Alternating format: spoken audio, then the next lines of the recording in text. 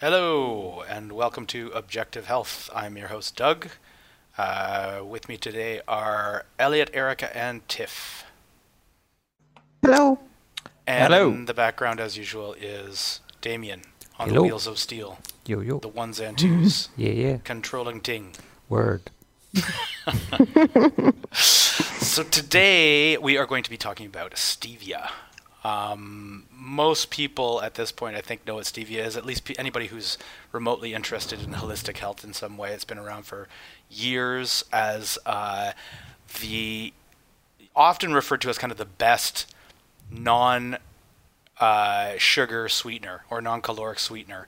It's a natural plant that has natural sweet qualities to it, but doesn't contain carbohydrate, at least not excessive amounts of carbohydrate. But what caught our attention and thought that maybe we should do a show on this was there was a Mercola article up recently talking about how GMO stevia is everywhere. The name of the article on Mercola.com was called Buyer Beware, GMO stevia is everywhere. So looking at this article was kind of interesting because it kind of serves as a bit of a jumping off point just to talk about stevia. Because I think, especially when people are kind of going onto low carb regimens, they're looking for things they can use to get that sweet taste that they're used to without pumping the carbs up and getting themselves knocking themselves out of ketosis or something like that. But I think a lot of people, well, myself and I think most of the hosts here included, kind of became disenchanted with stevia after a while for various reasons. Yeah.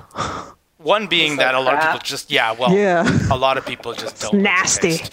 Yeah, it does seem to have, it has an artificial flavor, like sweetener kind of taste to it. To me, it always tasted like aspartame or something like that. Yeah, and it kind of lingers in your mouth too afterwards. Like, I don't want that taste to be in my mouth after I drink a cup of tea. Yeah, fair enough. And I think, yeah, it kind of like, the news that it was like that so much of it is actually genetically modified, which I will go into the details on that in a bit. But I think it kind of, for me anyway, it was kind of like, when I hear about genetically modified things, it's like, a lot of times I feel this real sense of loss because it's like, okay, well, that food, you can't really eat it anymore, and in a lot of cases it might be something I'm not really eating anyway, but then they're going to be feeding it to animals and that kind of thing, so it's just trying to avoid it becomes more and more difficult all the time. But with stevia, I was kind of like, oh well. I wasn't crushed. Yeah. But that's just me. Well, and it's interesting, too, they talk about in the very beginning of the article about how despite hundreds of years of safe use of stevia, in the traditional plant form, like we see behind Doug there, that the U.S. Food and Drug Administration labeled stevia leaf and the crude stevia extract as unsafe food additives. And it was granted GRAS, that generally regarded as safe status, to certain high purity steviol glycosides only. Yeah. So this kind of buyer beware is interesting because the devil is in the details, as always. Yeah. Well, the interesting thing about it is that the way that they're genetically modifying this, it's not that they've actually made genetically modified stevia plants.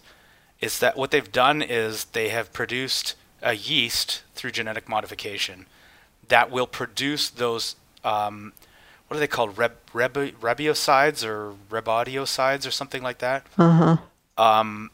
That basically the compounds in stevia that make it sweet, they've managed to manipulate the genetics of a yeast to produce those compounds. So when they label... Sorry, go ahead. Ribodioside. Ribodioside. Or ribodioside. I'm not sure how you pronounce it. Sorry. Yeah, neither am I. But basically what they've done is they've had these...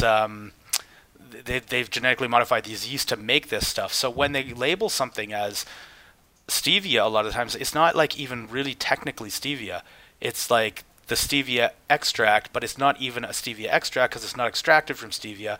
It's an artificial creation of the same stuff that you find in stevia. So it's really an artificial sweetener, despite the fact that they keep on like calling it natural, Hmm. or like basically capitalizing off this idea that it's a healthy plant, but there is no plant that's in this product. Yeah, it's like similar to kind of like a pharmaceutical. So Hmm. essentially what they do is they isolate the compound or the kind of the very chemical that is responsible for inducing the sweet taste or the sweet flavor. I mean, this is 100 times sweeter than sugar, right? Hmm. So it's extraordinarily sweet, especially anyone who's tried this knows that you can't go too heavy on the stevia because it's remarkably sweet. But what they've done is they've taken this natural plant, like all other kind of herbs, traditionally used herbs that have been used perhaps for hundreds, if not thousands of years. They take this one compound or this chemical, and then they kind of rebrand that or reclassify that and kind of there's always going to be problems, I think, to some extent, or you're always going to run the risk of coming against problems when you isolate a specific chemical from the Totally. plant. And this is what you see generally with big pharma is what they do, for instance, aspirin. So you've got the original plant, which was White willow, white willow white bug. willow bark. Yeah, white willow bark. And so they saw that it had some of these properties. And so what they do is they actually derive the acetyl salicylic acid from that, and then they've made aspirin. And unfortunately, aspirin, whilst it does have many good effects, it also does have some pretty nasty side effects long term use. Hmm. So it seems to be the case. This might be partially what's going on here.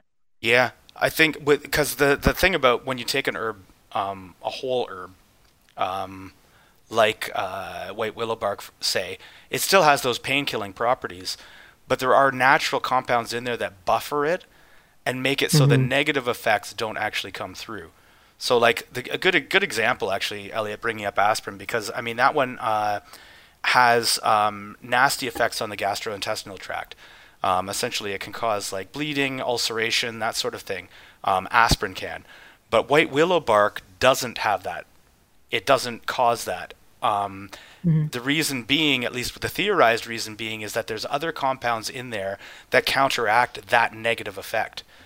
So I think that, especially in situations where it's in some kind of herbal remedy that's been used for generations, thousands of years, it stood the test of time. And chances are, even if there are negative effects from these isolated compounds, they don't exist in the whole herb. So yeah, it's like you're saying, Elliot. Like anytime that they're isolating these things, there are risks. You can't just be like, well, we found the active component and that's all we need. In a lot of cases, that's not all you need. So only the isolates are approved by Yeah. the FDA. And who has the power to make the isolates besides the large food companies like Cargill? Yeah. Like Cargill's the your one. average person, yeah, they're going to use the whole leaf. And it has been used like for centuries. Yeah. Well, Cargill was voted one of the most evil companies on earth. Yeah. Notoriously. Yeah. Yeah. Yeah. Yeah, they're even calling it what non-artificial, even though it's GE created. Like that's kind of why I think this article came out, because there's so many different variations of it. Like I had a list here. I know Damien just showed a picture of Truvia, but they're making all kinds of stuff out of it. And what are some of the, just for our listeners who are interested, sweet leaf, purevia, stevia in the raw, truvia, and I can't remember what the other one was. There was, so with consumerists, like you said in the beginning, Doug, wanting to cut down on sugar, and then you hear, oh, well, this is stevia, it's a leaf, it's natural.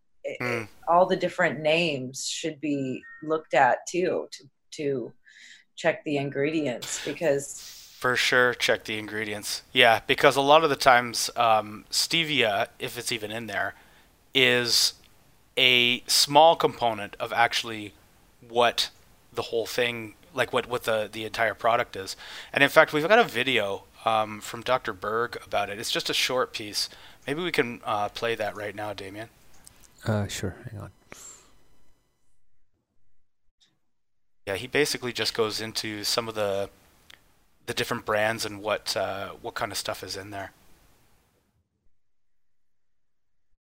Start reading the labels very carefully because of the assumption that just because something is keto friendly, like stevia, it's healthy, right?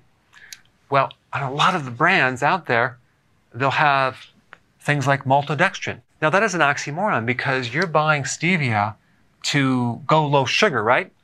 When the actual stevia in it has the absolute highest type of sweetener on the glycemic index of all the sweeteners, maltodextrin. I think it's like 110. I mean, think about like sucrose. That is 65. Glucose is 100. Maltodextrin is over like 110. So it's going to definitely spike your blood sugars. So you really want to make sure it doesn't say maltodextrin or dextrose or dextrin, any of those types of sweeteners. Now that's stevia in the raw. Sweet leaf has inulin, which is fine for most people, but it can create some bloating. And then you have better stevia, organic cane alcohol.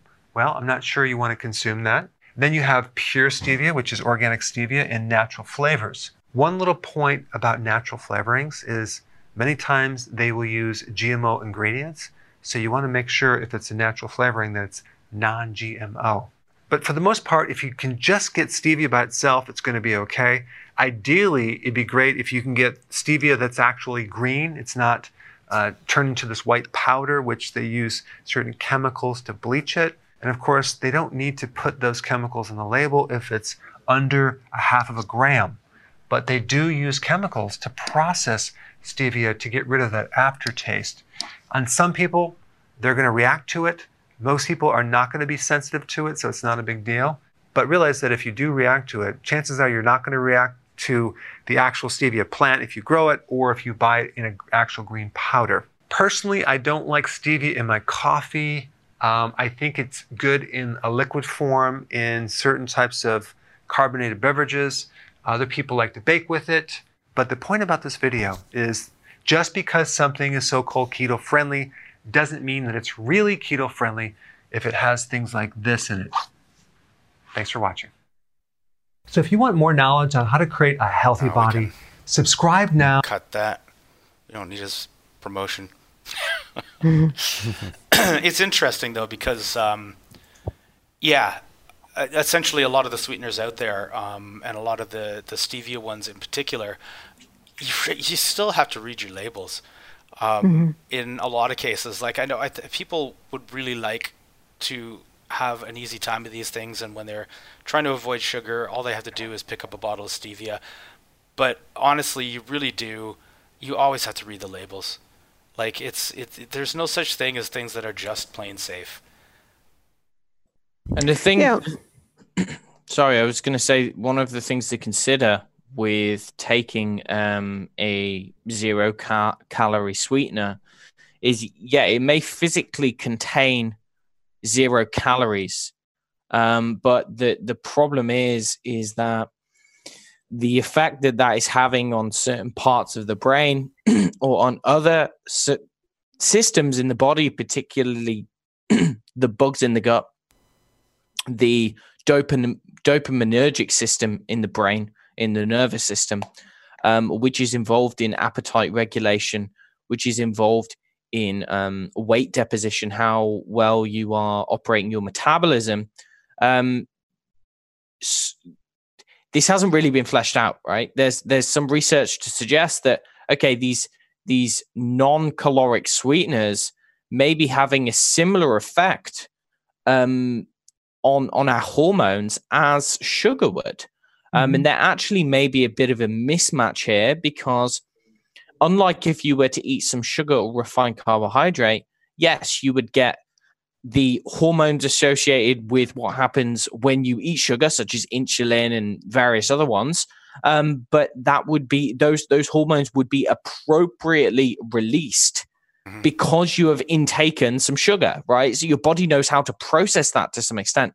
Not good in the long term, but actually you can burn sugar pretty well and you know what to do with it, right? With these non-caloric sweeteners, some of the time what you're actually doing is telling the brain that you are intaking sugar or carbohydrate when there is no carbohydrate or sugar actually being eaten. And so that can cause a real kind of hormonal imbalance to a large extent. Now, I've been reading one paper, interesting one. It was looking at the isolated, ribaldicide. What did I say it was? It's basically that or a biodicide. Yeah, it's referred to as Reb A. Basically, the sweet chemical found in stevia. So this isolated Reb A, what they've done is they've actually fed this to a group of rats. But what they found is that it can actually have an effect on gene expression in certain parts of the brain, the mesolimbic reward center, and it's having an effect on certain microbes in the gut. Okay. And what it's doing to the microbes in the gut is it actually induces them to make high levels of certain short-chain fatty acids. This is basically byproducts of their metabolism. So they produce these fatty acids called acetate and valerate. Now, these were positively correlated with fat mass and total weight. So although the stevia may not contain any calories, just taking in a bunch of this really sweet compound is having an effect not only on the brain, but also on the microbes, which cause the microbes to produce certain fatty acids, which then go on to affect our metabolism in a way that might promote weight gain.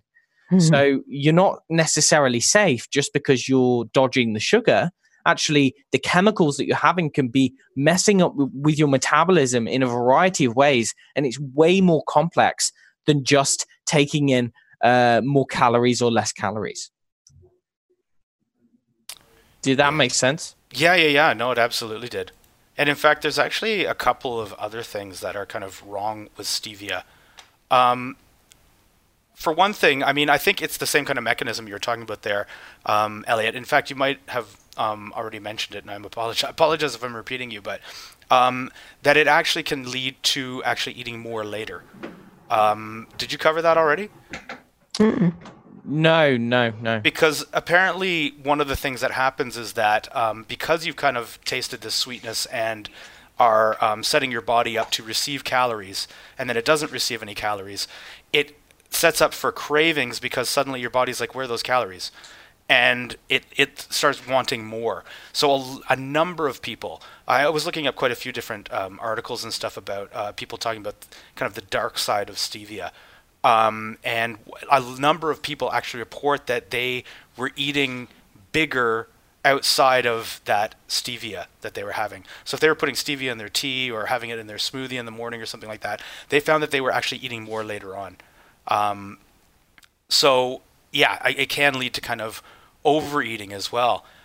But probably the biggest shocker that we were just talking about before the show actually was finding out that traditional cultures, I believe it was in South America, actually were at one time using stevia as a form of birth control. So yeah, and there was a study done that, you know, a lot of people out there are like, oh, well, it hasn't been replicated yet, so we don't really know, but I think it's enough to kind of invoke the precautionary principle. Saying that when they were feeding it to rats, they found, like, it was something, I don't have it up in front of me, but it was something like a 50% drop in fertility. It might have even been more than that. It was I think that was right. 57 to 79%. To 79. So there you go. Right. So, I mean, apparently stevia, the molecule actually is very close to a structure of like hormones. So they theorize that maybe that's what's going on there. But I don't think that anybody who wants to sweeten their tea in the morning is really looking for to become infertile. So, and this isn't something that's widely kind of publicized. So I think it's something like if somebody's trying to, has anybody ever heard if you're trying to conceive to stop taking stevia? I've never heard of that before. So no, I've never heard of it. But I did read an article about a woman who was using stevia. and she stopped having her period. And then when she cut out the stevia, like a month later, her period came back. Yeah, I think there's actually been quite a few cases of that. I mean, if you look at stevia, I think it's quite a potent phytoestrogen. Yeah, that's pretty what it said, sure that studies have shown a dramatic effect on estrogen and progesterone and have a contraceptive effect on the body. They're calling them steviol glycosides. Yeah. Yeah. It's so, I mean, I guess what it comes down to is there's no free lunch. You think you found this miracle sweetener or something like that, and also Elliot, you'd be interested to know, apparently stevia is quite high in oxalate. Yeah. If you're having the whole leaf, it is definitely. Yeah. So I mean, like I say, there's no real free lunch out there. I personally have come to a place where my diet is good enough that I don't really crave sweets so much. And as an occasional treat, if I'm going to have something, I just use like a natural form of sugar. Like I'll use honey or cane sugar or something like that. You know, I don't think once in a while it's really going to kill you. And using this artificial stuff, I don't know. I've done my time with that stuff, and I don't want anything to do with it. Xylitol, erythritol, stevia, all those ones, they're just, I'm done with them. Yeah, if you have to have a PhD in research science to figure out whether or not you should take an artificial sweetener, you probably just shouldn't do it. Like people, like you said, it's people think they've come across this wonder drug. Like the whole reason that people are taking artificial sweeteners, like maybe they've gone keto or maybe they've gone carnivore, and they want to one, lose weight, and two, stop the sugar cravings. And you find out that it does neither of those things. You can still gain weight because it can spike your blood sugar, because if your brain senses sweet, you know, it's going to do what the brain does when it senses sweet. And, you know, if you I forgot where I was going with the other part, but yeah. You were saying you kill sugar cravings and lose weight. Yeah, and you still get sugar cravings. You want to eat sweets all the time. So what is the point of taking it? Just act like the stuff doesn't exist, or just use honey or use raw cane sugar or something. Use a real sugar, because your body knows what to do with that.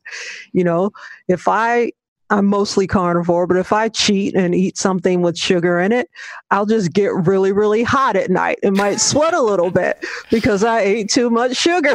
Yeah. But, you know, the next day I'm probably back in ketosis. Not that I ever check my keto strips or anything or check my blood for it, but, you know, stop thinking that you're cheating something. You're not. Yeah. It's not a viable hack. No. Exactly. And I think unless you've got some kind of like medical condition, which really means that you need to completely, you know, withdraw from all dietary carbohydrates, all dietary sugars and things, you know, the body can burn glucose, you know, it can burn glucose and fat. It's why our body makes glucose. Yeah. You know, we can burn it and we can do things with it. We know how to process it. Yeah. Okay. We eat too much of it, and it shouldn't be like, you know, it shouldn't be a regular thing, but actually a little bit of sugar here and there, unless you're like a type 1 diabetic with uncontrolled insulin requirements or you're epileptic or something, you know, like it's not going to kill you. But actually taking these kind of very, I guess what you'd call kind of abstract, random compounds like sugar alcohols, like xylitol. I mean, it's derived from tree bark and it's a potent antibiotic.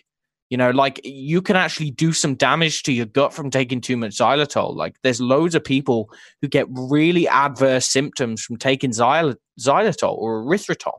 Like erythritol is like a kind of, a lot of these things are synthetic nowadays as well, just like the stevia.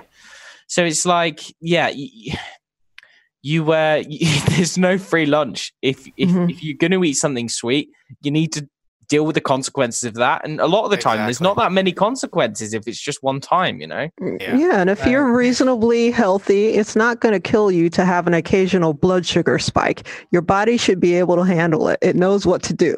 Yeah.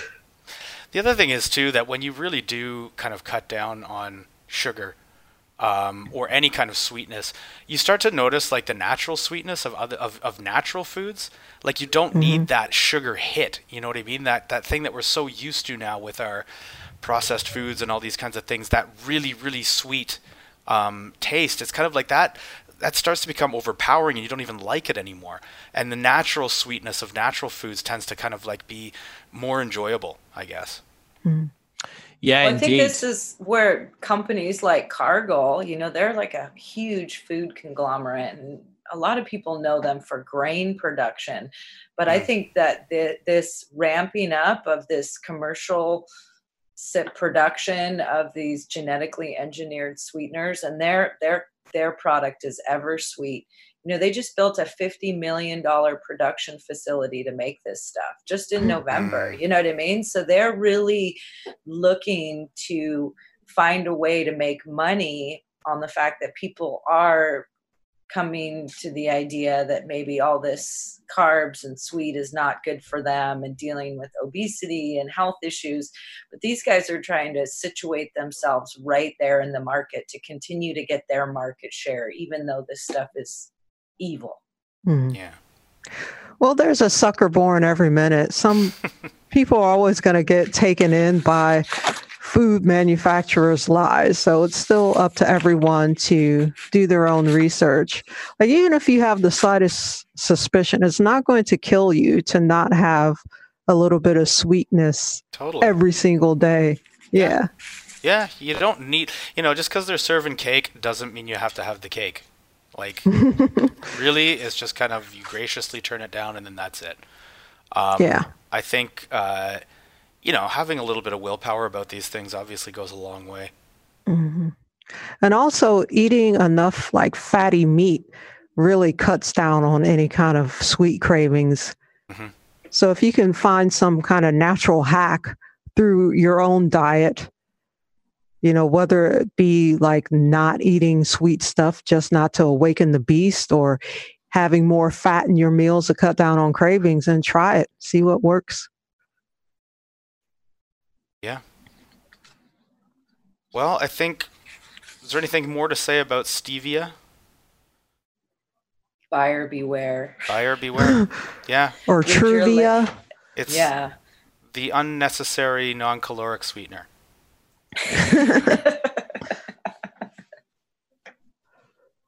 All right, folks. Well, thanks for joining us. Thanks to my fellow hosts. Be sure to like and subscribe the video. Share it around with all your friends. Anybody who's eaten stevia. And had a bad experience. Or not. Yeah. Or not.